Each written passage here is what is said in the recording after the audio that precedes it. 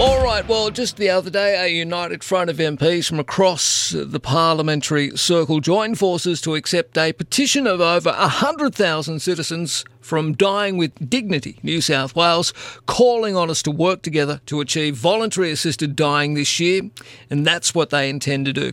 Alex Greenwich, independent MP, is the man behind this bill. It's contentious, but it's vitally important. Good morning to you, Alex. Good morning, Marcus. Thanks for having me. Yeah, my pleasure, mate. Sorry about being a little late. I know you've got a really busy day on. An important day, I think, for the people of New South Wales. Why do you think it is? Well, today I will introduce my multi-partisan bill to ensure that people with a terminal illness in New South Wales are provided with the same compassionate options as people in every other state. This is a reform for people who are already dying and who know that their end of life is going to be cruel and painful, and we want them to be able to have the option of peace and compassion instead.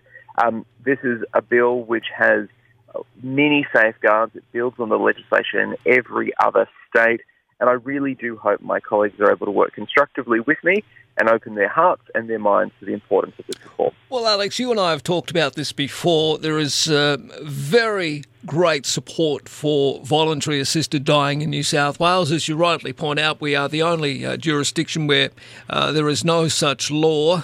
It's an emotional discussion that people have, and the good news is, of course, that the new Premier Dominic Perrottet is allowing a vote along the lines of conscience. So that we know that both Dom Perrottet and also Chris Minns, the Labor leader, they'll be voting against the bill. But I tend to think more will vote for it, considering more than 80% of people who have been surveyed want this to go ahead.